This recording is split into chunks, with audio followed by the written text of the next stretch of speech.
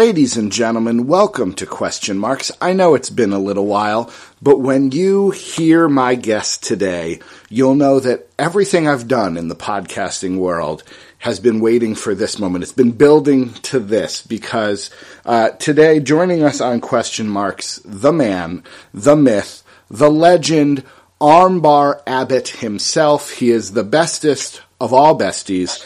Glenn at G.A. Russellnut. How are you, sir? I'm very well, thank you. I'm going to get saddled with that now, aren't I? The armbar thing.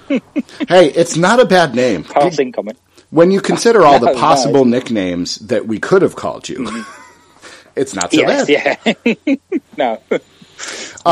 So, Glenn, I used to have, when I've done this the 2 or 3 other times I've done this show, I had a list of questions that would kind of trace your journey. I threw them all away. In fact, I should have printed them out so that you could hear the ripping up and tossing of them into the air. Because you are, as far as I know, the only former professional wrestler that I actually talked to. Now, so we'll go through some of the original journey, but I imagine a lot of this show is going to be kind of about just that fact that you were a pro wrestler. But so let's start from the beginning. Where are you from? I'm from London, a place called Highbury, which is in North London. Okay. Now explain this to a dumb American.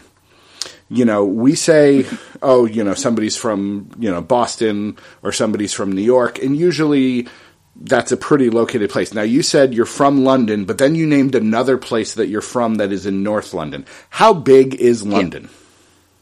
Yeah. Huge. There's 4 areas of London, basically, and they're just north, south, east, and west. I haven't got a clue what the actual figures are, but it is absolutely huge. So let me ask you a question. If you're in North London and you want to get to South London, how long is that going to take? 2 hours at least. Really? I know that's not a lot for.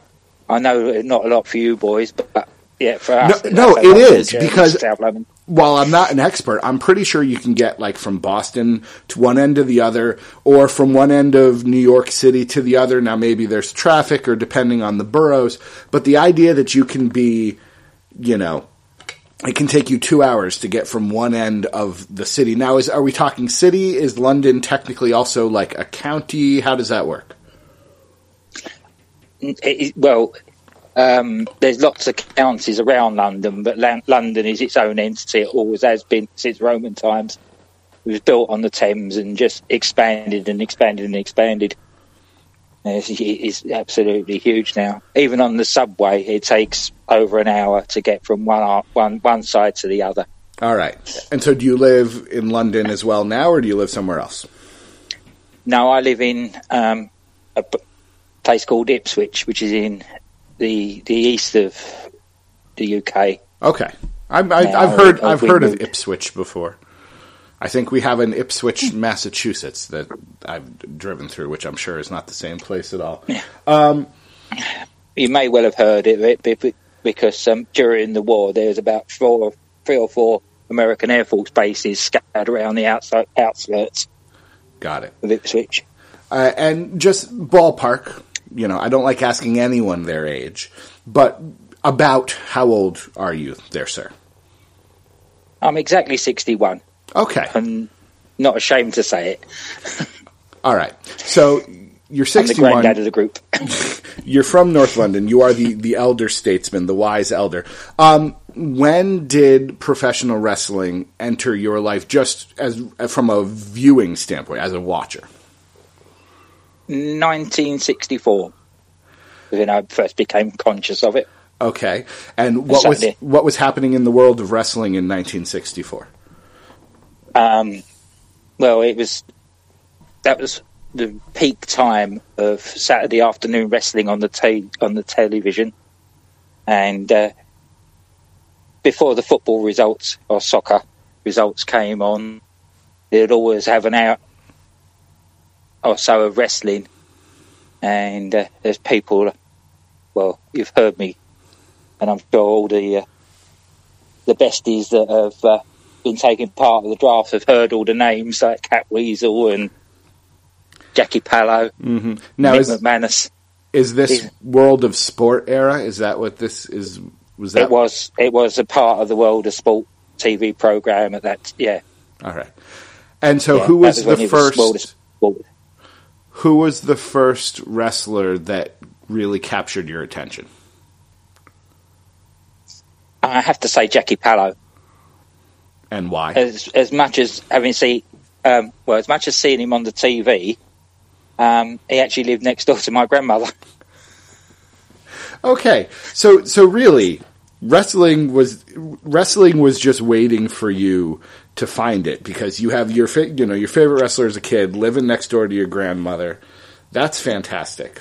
Mm-hmm. Now, again, I was not watching UK wrestling in 1964.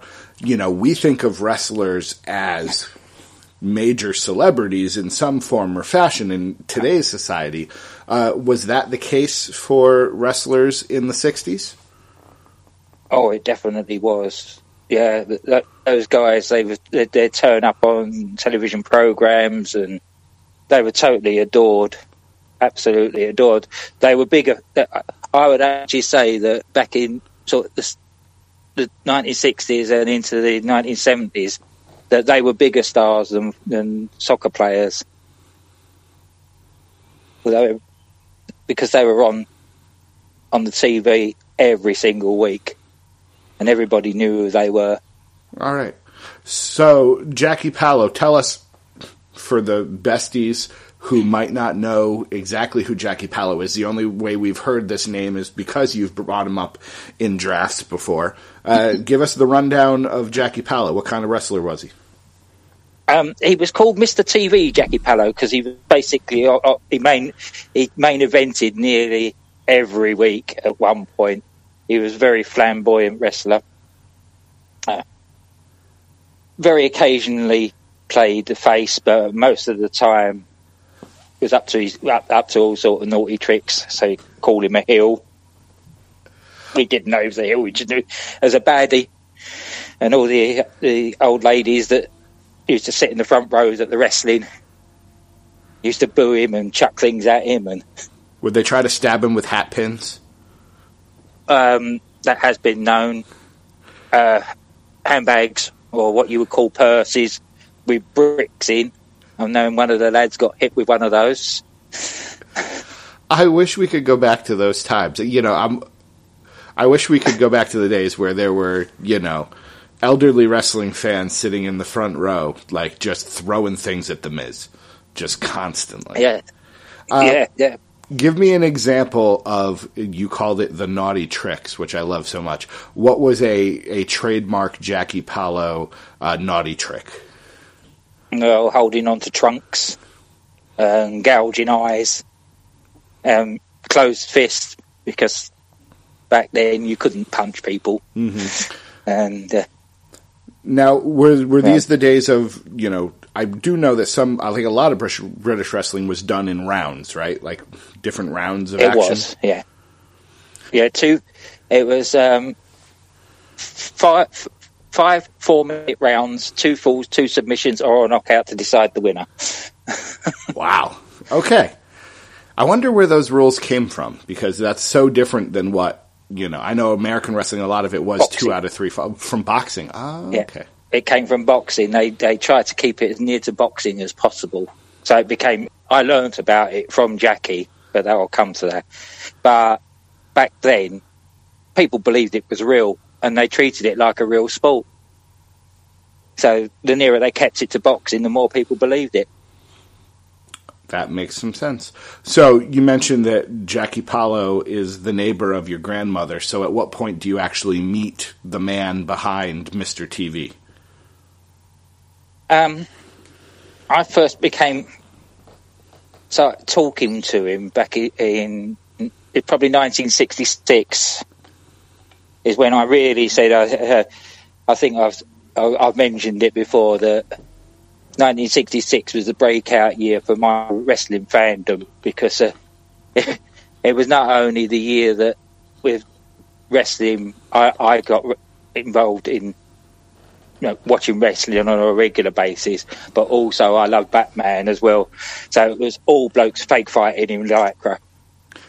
There is such a connection, I find, between the comic book fandom and the wrestling fandom. That really does seem to be a lot of similarities there. So that's Adam West Batman, right? Yes, yeah, it was. All right. Burt Ward as Robin. So do you just happen to see him on the street? Do you go over and knock on his door? How do you become familiar with him? He was used to having our football end up in his back garden. Got it. And the first time I looked over this, I was old enough to be able to climb up this big wall and look over it where his garden was. And there, sitting in the middle of the garden, was a wrestling ring. It got my interest straight away. I believe it. That's amazing. All right, so, do you strike up a conversation with him? Do you just, does he catch you in the backyard trying to steal, get your football back? Or, what? Yes, well, he came out and saw us on the wall. And he actually said, "You're careful, you're going to fall off of that if you're not careful." So then he handed us our ball back. And I said to him, "You're Jackie Pallo, aren't you?" And he said, "Yes." And I said, "Is that a wrestling ring?" Stupid question with the ropes there. And he said, "Of course it is." He says, "Where I do my training mainly." And he said, "Do you want to have a go?" And I looked at my cousin, well, why not? Get him run the ropes at the age of 7. It was like a dream come true. All right, already, I know somebody asked for the wackiest, most exciting story you have, and I'm sure this isn't it, but already to me, if I had, gone and looked at, my grandmother's neighbor, and all of a sudden it's Tatanka or somebody like that who's, just kind of hanging out in his wrestling ring, I would have lost my mind. So I'm just imagining 7-year-old Glenn trying to hit the ropes. That's couldn't get anywhere near the top rope. Bounce off the middle ropes. But it was fun. We got to throw each other around, me and my cousin. We were always fighting anyway, so to do it in a proper ring, it was wonderful.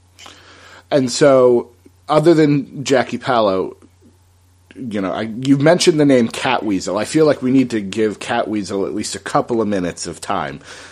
Because you hear the name and you're like, huh? Catweasel. Just give us a quick rundown of who Catweasel was. Catweasel was a character based on a TV series that I don't know whether it ever got to America, but Jeffrey Balladon was Catweasel in the TV series, and he was an ancient magician that got put into modern times. This wrestler that looked a bit like him took on the gimmick. It was very wrestle silly. He was always a face, always fighting the bad guys, but he was a right character. And as you know, I like wrestling characters. Understandable, so everyone should. All right, so you're 7 years old. Jackie Pallo is, somebody you now know. You've run around his wrestling ring. Are there wrestling shows that you were able to attend in person? Yes.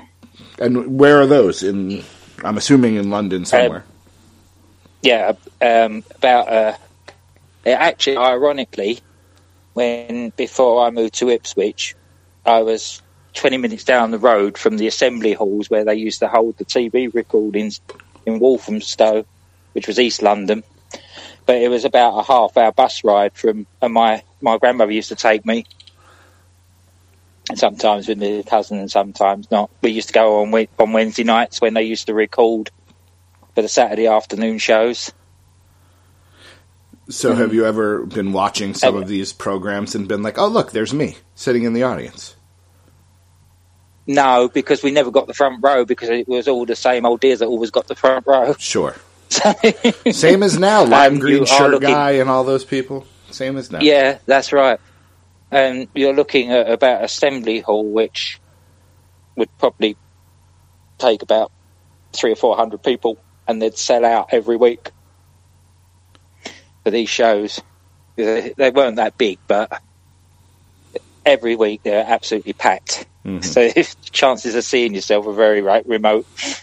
So, as a kid, because you now know a professional wrestler, at what point do you start thinking this is something I actually want to do? More than, I wanted to be, Bret Hart when I was a kid, but it was just a nice idea. Like, you seem to be a little closer to it.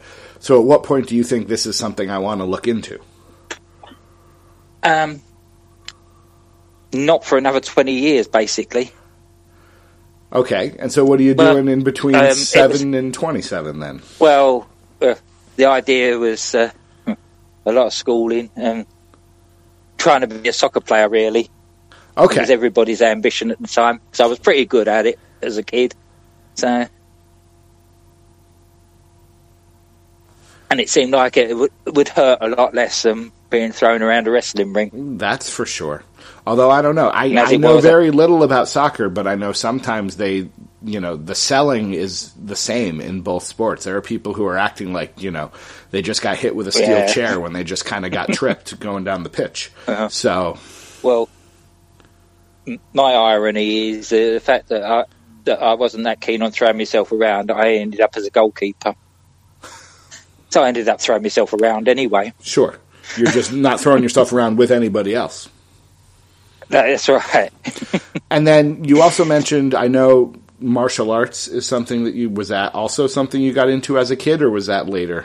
That was a bit later. That was in my sort of mid to late teens, because my father started managing pubs, and we moved into one which was in the real East End of London. Back in when we moved in there, the craze had only just gone to jail. That sort of era. So there was a lot of nasty people about. I decided if there were going to be fights in the pub every week, that I'd do something to help protect myself. So I started with the judo, and at that point, moved on up the belts.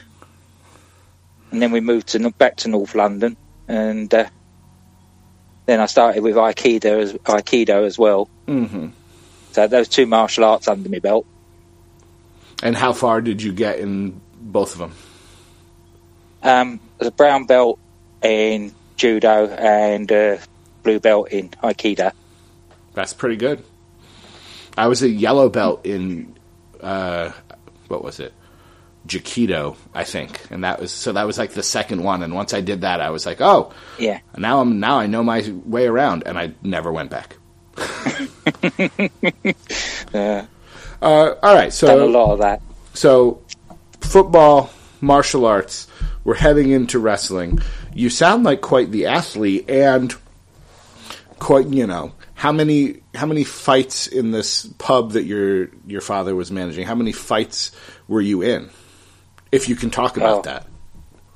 Well, at least one a week.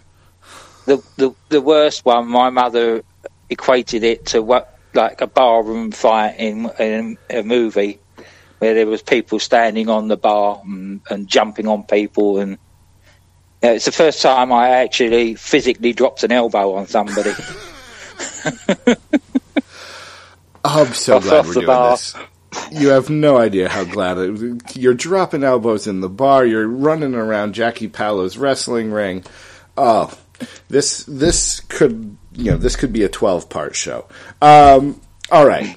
Never seriously hurt, though, I'm assuming, as a barroom brawler? No.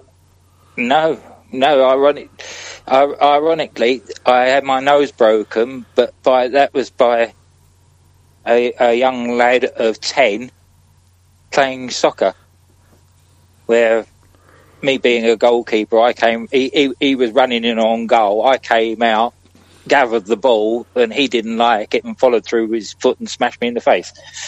But that was the broken bones I ever had. That is very fortunate when you consider the life that you have led, that is the one major injury, at least in terms of broken bones and things. All right. That's right, yeah. So, football, martial arts. Any other interesting hobbies of your teenage years you'd like to share? Any like professional cave diving or anything like that you got into? No, a bit of kayaking. I was in the Sea Scouts in a landlocked borough in London, but we used to go down to the coast on weekends and summer holiday and that sort of thing. Get a bit of kayaking done and swimming. I love swimming. Sure. The Sea Scouts is not something that I believe Americans are familiar with. I'm assuming it's kind of, we have like the Boy Scouts, but this is a more aquatic version. Whoop! Oh, I dropped the mixer. Okay? Yeah, I dropped the mixer. I knew I was going to. We're still good. Yeah, it is. It comes from being on a small island and with a lot of water around us. We're all obsessed with the sea. So yes, there was Boy Scouts, but there's also the Sea Scouts as well over here. Got it. Basically the same thing, but with, as you say, more water-based activities. So all right, so let's get into then so you're a martial artist in your teenager. So actually, let's go back to that. Are you having more encounters with professional wrestlers? Either because you are neighbors with one, or your grandmother was neighbors with one, or I know that you knew some of these wrestlers through martial arts? Or is that after? That was a bit later. Okay. When does the pro wrestling come back in as a activity that you're about to partake in? It really didn't start again until our third pub in. That was in a place called Edmonton, and there was a professional wrestler called Zoltan Boschek who had retired, and he had a pub not far from ours. And my father was a friend of his, and he used to put on charity nights. Me and my friend at the time, who we both we did the judo and everything, we said we wouldn't mind a go at that if and he said, well, do you want to come and train and we'll see what we can do? So we went and trained with him, and he taught us how to bump properly, and being a strapping youth by then, I could run the ropes and do things a bit better, learning to tuck my chin and everything. And we did a few charity shows for him. And we didn't know it at the time, but we were sort of doing the Shield gimmick, where we'd be in the audience and heckle the wrestlers. And basically they'd say, after they'd dispatch their opponent, to go, well, if you can do better, you get up here and do it. And that's what we used to do. So if you're doing the Shield, which member of the Shield do you think you were most like? Build-wise, it would be Seth Rollins, but Barmy-wise, it would have to be Dean Ambrose. Neither of us were built like Roman Reigns. Sure. All right. So, well, that's very cool. Now, is that not, yes, that's totally kind of the Shield gimmick, but also that was part of the, when wrestling was more of a circus act, at least in America, they would have the kind of plants, the shooters who would be, kind of in the crowd, so that way they could, put on more of a professional show than just having some farm boy get in and get the floor wiped, wipe the floor with him. So that's, yeah. Well, that wasn't really a thing over here, but obviously somebody had come up with the idea, and they gave us the job. And so are you, is this, because you're at a pub, run by a pro wrestler, but are there any people, there that you watched on TV when you were a kid that you're now able to interact with, or are these more guys like you who are just coming up? No, there was a couple of the old boys that used to come along. There's one called Pat Roach, who was quite a big when we first started doing these shows for Zoltan. He was quite a big TV celebrity. He was on a very popular show over here as an actor. So they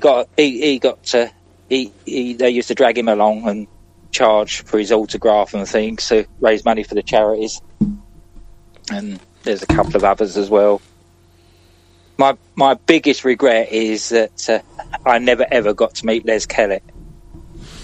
I watched him wrestle live, but I never ever got to meet the man. He died well before I was getting into talking to the wrestlers on a regular basis. Sure. Which was a shame. And again, I apologize for keep asking you this, but for those who Les Kellett is only the name, we know from you talking about him, tell us about Les Kellett. I recommend anybody goes and searches for Les Kellett on the internet, because he literally is the clown prince of wrestling either side of the Atlantic. The guy is so funny. It was unbelievable what he could do. Absolutely unbelievable. Some of the tricks that he did. And it's that thing, like, you have to be a really good pianist to play the piano badly. Yep. As entertainment. And he was like that with wrestling. People didn't realise how good he was because he used to clown around. Like he would do silly things like actually fall through between the top and the middle rope and then bounce back again. And when you consider that he was fighting blokes like Adrian Street and with their sort of gimmicks, and he'd go around touching them up, and just absolutely hilarious. Absolutely.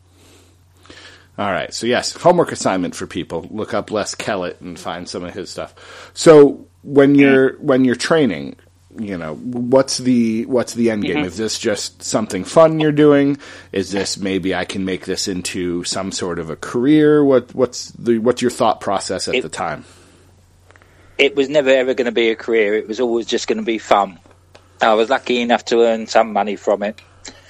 But it got serious when Zoltan told us one day, back in 1988, I think it was, because they'd just come back from Japan, that we would be wrestling against the British Bulldogs. So you go from, again, celebrities, but not necessarily, world famous wrestlers, and then you're being told that, oh, your next opponents are going to be Davey Boy Smith and the Dynamite Kid.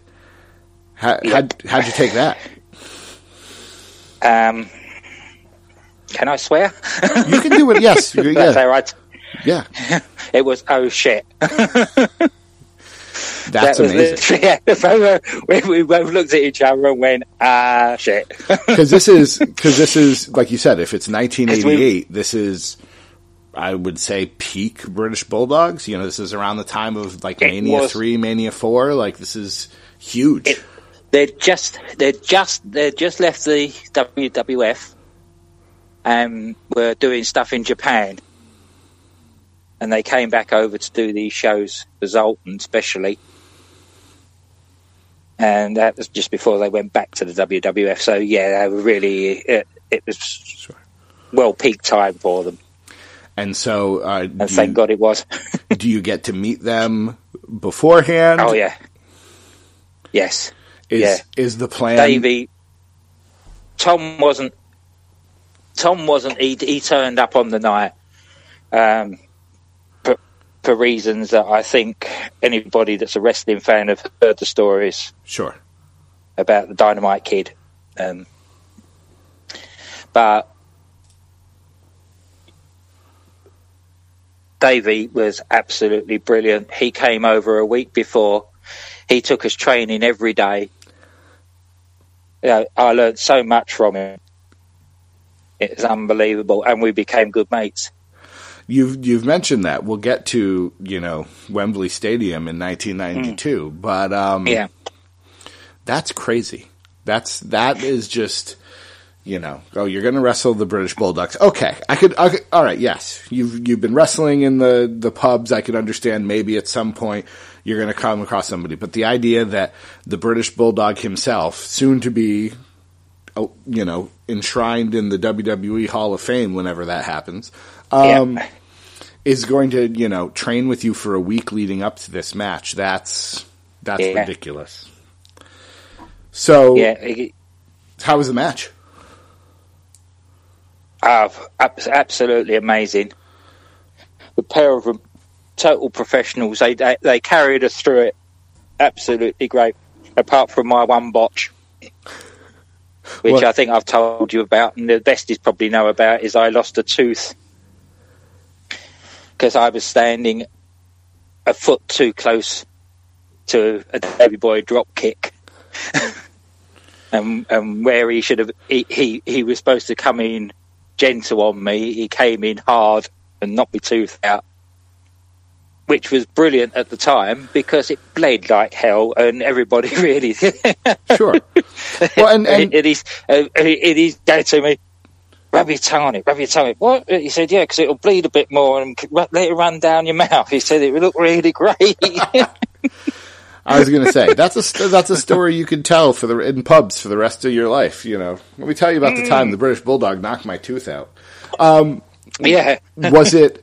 I'm thinking of Mick Foley telling the story when he was Cactus Jack Manson and just got the snot beat out of him by the Bulldogs. Was it a more competitive match? Was it a little more back and forth for you guys? It was. They were very gentle with us because it had to be. It was all to raise money, and the buckets were going round on how long we could last with them, because they were playing the heels on the night. They were the ones that were going, we'll beat this start in 2 minutes. You won't raise any money. And the longer it went, and we ended up doing a 25-minute match. Oh my God. And it didn't feel like it because, I say, they carried us through it absolutely brilliantly. I'm sure. So when you're now, again, I'm just trying to imagine this. At some point, are you trying to, as a wrestler, are you trying to make yourself more of like the Les Kellett? Are you into more of the wrestle silly thing? Are you trying to be a more technical guy? Or does that not even enter your head? You're just trying to get through the matches. What's your thought process? Basically, because we were both judo trained more than anything else. We were more technical. Lots of arm drags and throws and attempted submission holds, which is where the armbar thing came in. Yeah. Of course. Isn't there a Dynamite Kid judo story at some point? Or am I too early in the timeline? Yeah, that was actually after that match. Is that we were back at Zoltan's pub, and there was my father and a few of the others that were worse for drink and all clowning around. And trying to wrestle one another, and Davey said to me, he said, "I'm absolutely useless at judo." He said, "But Tom's not bad." He said, "Glenn, show him how to do what a judo match looks like instead of all this rolling around and people ending up in the fireplace." So we managed to get them all sort of back in their seats and. We actually had a technical judo match between me and the Dynamite Kid, and I got him to tap out. With an armbar? Please tell me it's an armbar. Lie to me and tell me it's an armbar. All right, I'll tell you it was an armbar. No, what was it actually? Did you choke him out? What was the move? It it was actually, it was more of a chokehold than because that guy's arms. There is no way that I would have hurt him.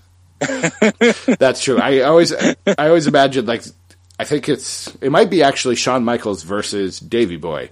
I think Shawn Michaels has him in like a short arm scissors, and at one point Davey Boy just stands up and lifts his arm in the air, taking Shawn with him. Exactly.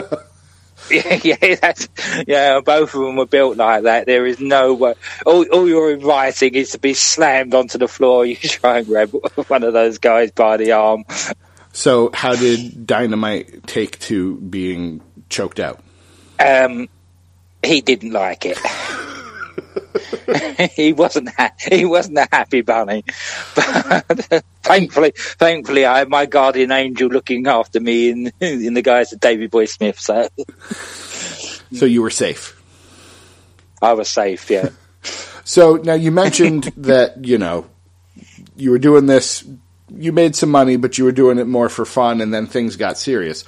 After the Bulldog match, was that the serious part, that you were going to wrestle these guys, or did something more happen? What happens after that? Because I could imagine wrestling the British Bulldogs, choking out the Dynamite Kid, and being like, I'm done. I'm never stepping foot in a wrestling ring again. I won. Well, that was the idea. But a friend of mine who ran I can't even remember what the initials of it are back then, but he now is the owner of Eve Pro Eve Wrestling, which is the all-women company over here. Sure. And very successful it is too. And Dan basically said to me, do you want to actually earn some money from this? He said, I watched that Bulldog. He said, I watched that Bulldog match, and he said, you really did well. And he said, I'll give you some matches if you really want them. And I said, well, why not? Earn some money from it. So I was earning money whichever way around I could, because I was only working in the pub back then. So with my DJing and that, I was able to put some money together. Okay. All right. There's nothing I want more than to hear these wrestling stories, but you just brought up the DJing, and I got to stop you. Mm-hmm. Where does the DJ, because what kind of music were you playing again? Everything. Okay, but at one point, were you a disco DJ, or are we talking more disco in terms of just the place, not necessarily the genre? My DJing career started off in 1976, just after I started work. I was far too young to be in the pub, but I was. And the bloke in there was awful. And I said to him, he was playing music for exotic dancers, shall we put it that way. And he wasn't that good a DJ. And I said, I could do better than that, just sort of laughingly. And he basically said, right, you get up here and do it then. And I did one afternoon for him, and basically he said, I do from 11 in the morning to 8 at night. He said, I need a break at some point. If you want to come in for a couple of hours and give me a break, I'll pay you for doing it. And that's where that started. And then 1977 was our Queen's Silver Jubilee. So everybody was partying. My father bought me some disco equipment, and I never looked back from there. Working pubs, and then during the 1980s, doing clubs. Now, DJs here, the real famous ones, have their own. They're almost like pro wrestlers. They have their own gimmick. They're either wearing fancy helmets, or they've got a name, or something like that. Did you have some sort of fancy name and gimmick to go with your DJing, or was it just, I'm Glenn, and here's some music for you? Basically, that's what it was. Oh, bit more entertaining than that. But yeah, I was a mic-based DJ as well, but I never let it interfere with it. Some of them would talk over the music and everything, but I wouldn't. I'd rather let people dance and play good music than worry about getting yourself over. Sure. It's about when you're entertaining people in that sort of genre, whether you're playing music, whether it be a live band or DJing, you don't want to be getting yourself over. You want people to be enjoying themselves. If they're enjoying themselves, you're getting yourself over anyway. So there's no need to be over. My big gripe, especially with older DJs, when I was first starting, was they were all about trying to be radio DJs and being famous rather than letting the music do the... Rather than entertaining people, they were entertaining themselves. Sure.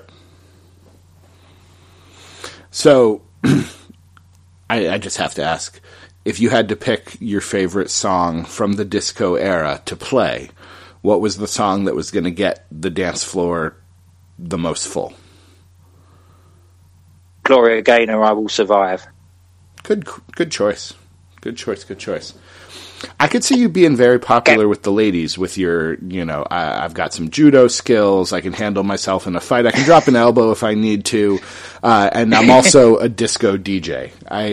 There were some questions from the besties that I'm not going to ask because I don't need to know the answer. But I can just imagine you rather enjoyed the late 70s and early 80s. That's all I'm going to say.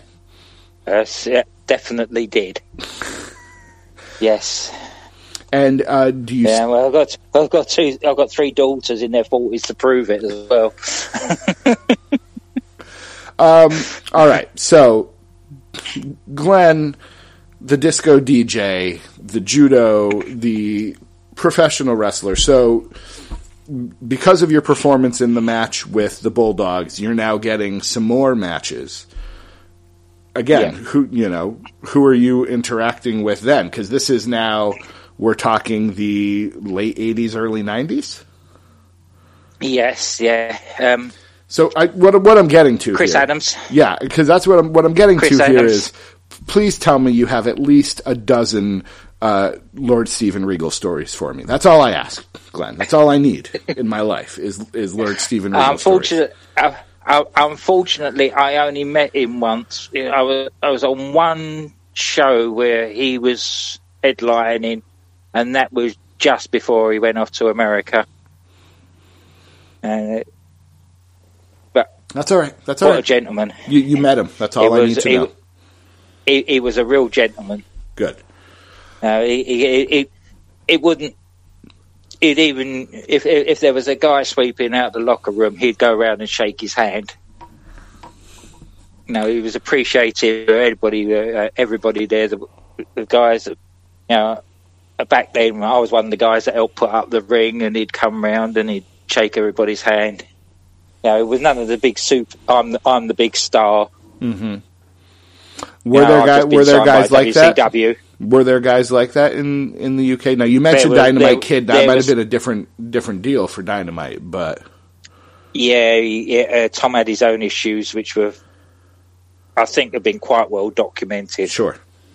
That it was very sad with him. Mm.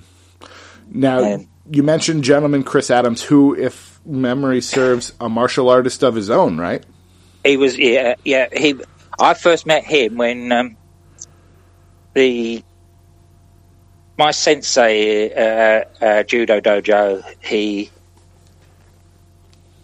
was, I can't remember what year it was, but he went to the Olympics back in one of the 1970 Olympics, and then when Chris was training properly to go to the Olympics, he came to our dojo and worked out there with us, and just to get himself into peak condition for the Olympics. And then after the Olympics, he went into professional wrestling. Sure. And I believe he trained Steve Austin, if I got my history right, or one of the trainers for Steve Austin. I think he was. Yeah. Yeah, I think he was. Yeah, I think that was Austin's first big feud was with Chris Adams. That's crazy. Mm-hmm. So Chris Adams. So what? So you're getting more matches. You're getting a little bit more money. How far did it go? Not very. It was a bad time for wrestling in this country. The audiences were dwindling and dwindling, and there was no money about. Mm-hmm. Most of the guys had left the business because they just couldn't feed their families. There was only a few that, the amount of times where I just said to Dan, give it to the ones that need it rather than paying me, because there's no point. He's only taking sort of 150 quid, and 30 quid of that's gone on hire in the ring and other bits and pieces. Sure. It's So how much of this would you say the kind of decline in UK wrestling? Is it because of that generation of fans that was, in the crowd in the 60s and 70s? Is it the WWF becoming such a juggernaut that UK wrestling can't keep up? That was what I was going to say, is that it was an ageing population of fans back in the 60s and 70s. So by the time we sort of got to the late 80s, early 90s, there wasn't that sort of fan base, and all the kids were just, because by then the WWF were on the television over here. Sure. And they would you could go to the local video shop and rent out their pay-per-views. So it was a combination of all those things that saw the demise of British wrestling as we knew it back then for a while, for about 10 years. Sure. So when did you have your last match? My last match was in 1993. Okay, so you had a couple of years there. Yes, yeah. And but I was only doing like 2 or 3 matches. I was only doing like 2 or 3 matches a year. I wasn't doing anything I wasn't going out every Saturday. Got it. As they say, making the towns. Sure. But that takes us through August of 1992, SummerSlam 92, Wembley Stadium. SummerSlam 92. Headlined I got a phone call. Yeah, tell us. Yeah, I got a phone call, and it was Davey, and he said this was back in just before they announced that it was going to be at Wembley, and he said, I'm coming home for a few weeks in the summer. Do you want to meet up? But I said, yeah, I'd love to, if you're coming home. And he said, I'm going to tell you something now that you don't tell anybody else, because we've only just been told, and I will get fired by Vince McMahon if it gets out anywhere. And he said, SummerSlam's coming to Wembley, and I'm headlining in it. My jaw just dropped to the floor. And he said, and I said, I'm coming. He said, of course you are. He said, I'm not going to... He said, I've already got your ticket earmarked. So you two were quite close then. Yeah, as close as 2 friends could be when one lived over in America and I lived here at that time. Probably if it was happening now, we'd be even better friends, because with Skype and of course all these things, you can actually keep in contact with people the other side of the Atlantic. Back then, it was a very expensive phone call. So you get your ticket. Yep. You're off to Wembley Stadium. Yes, somebody turns up at my door, knocks on my door, says, "Carl for Mr. Abbott." Yes, I'm from the WWF. Mr. Smith has asked me to come and pick you up. So I get taken. I get taken not to the turnstiles at Wembley, but I get taken round the back, in through the entrance where all the wrestlers and all the other people go. And first person I walk into is the Undertaker. Fair enough. Now, you were wrestling in the late 80s, early 90s. Did you ever wrestle The Undertaker? I'm assuming not, but I have to ask. No. I wouldn't have been able to move. Just the first... literally, he just come out of full makeup, and he was walking across, and I just looked up and up and up and didn't say a word.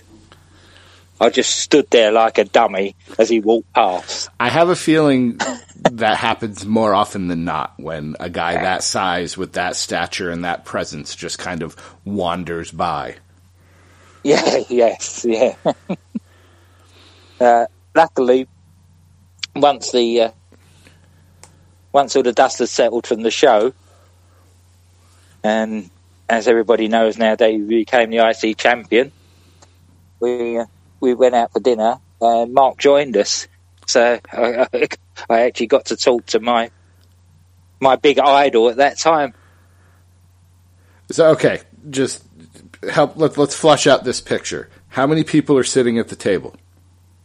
Oh, there's about 10 of us. Okay, because I'm imagining like this quiet corner table at this dimly lit restaurant, and it's you, and it's Davey, and it's The Undertaker. And I'm like, that's really romantic. Like it's really nice. What a nice image. All right, so there's 10 of you. There was a...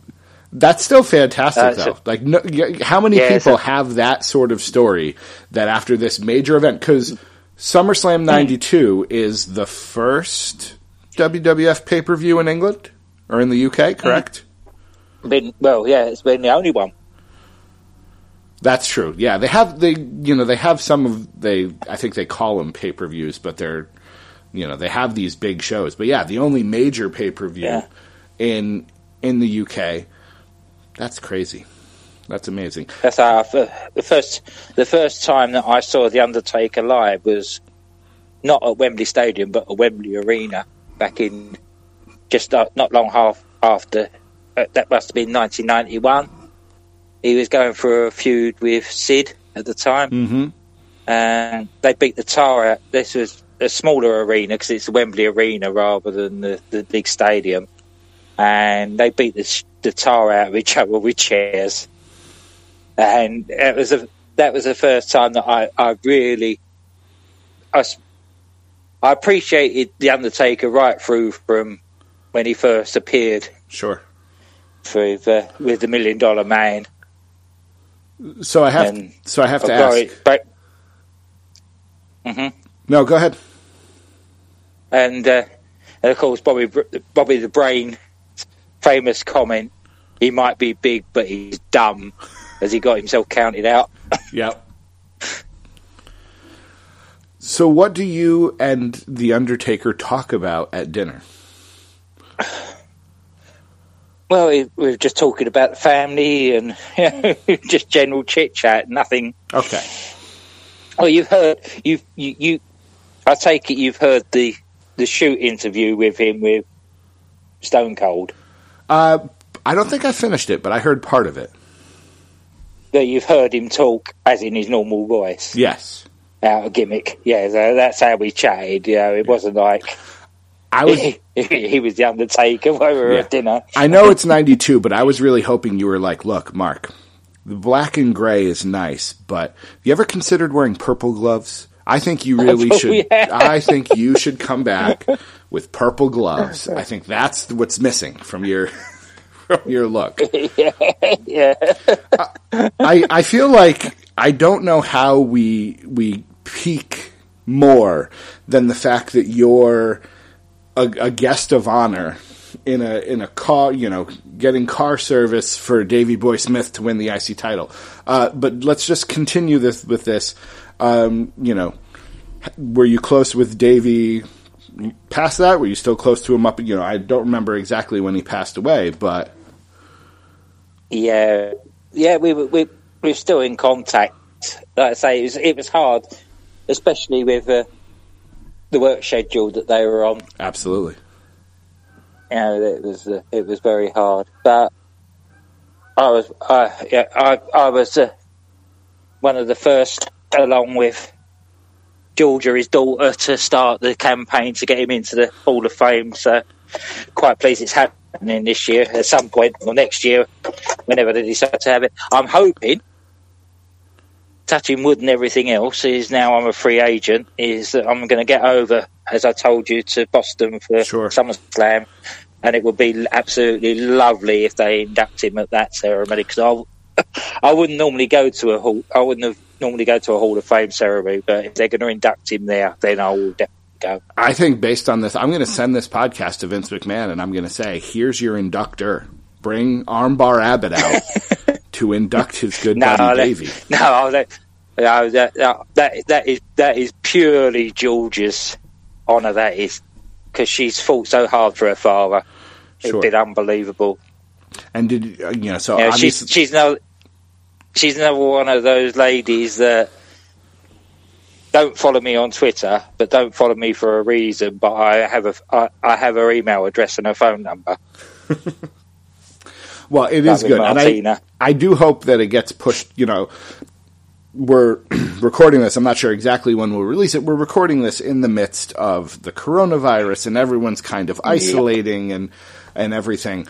So, yes, WrestleMania has been affected. The Hall of Fame is probably going to happen later. I hope it does get bookended with SummerSlam, and they don't try to just have it some random day in June. That's right. If we're allowed out of the house in June.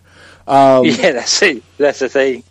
But, yeah, that would be great. I would love to be able to have you there, because these stories, again, are ridiculous. The idea, I don't care that it was 10 people. You're sitting there with the British Bulldog hours after he won the IC title.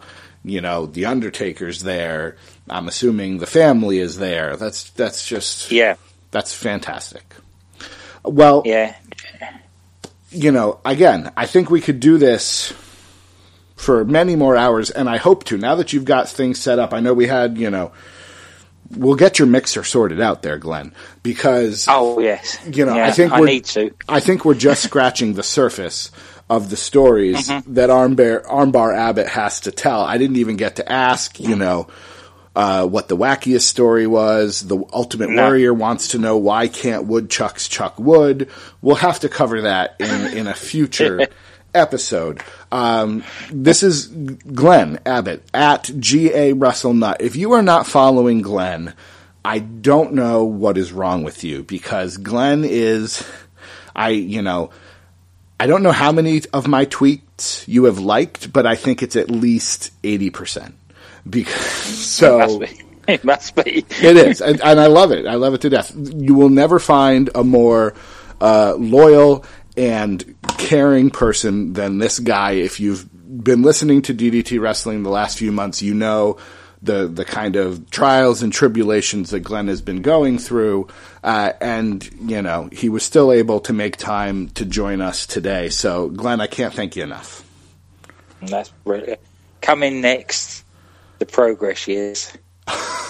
All right, there we go. Look at him. You're a professional. You just teased it perfectly. Oh, I can't wait. I'm gonna subscribe to your podcast. You don't even have it yet, but I'm the first one. Yeah, he is Glenn at GA WrestleNut. Give him a follow. Hassle him, besties, into making sure that we do this regularly. Yeah, because you were talking about, you just name dropped Marty Scurll the other day, and he was like, "Well, I was talking to Marty about it," and I was like, "Huh? Okay, apparently he knows these people." So we'll get to that in the next episode. I'm DC Matthews at the DC Matthews. Thank you for joining us on this episode of Question Marks. We'll see you next time.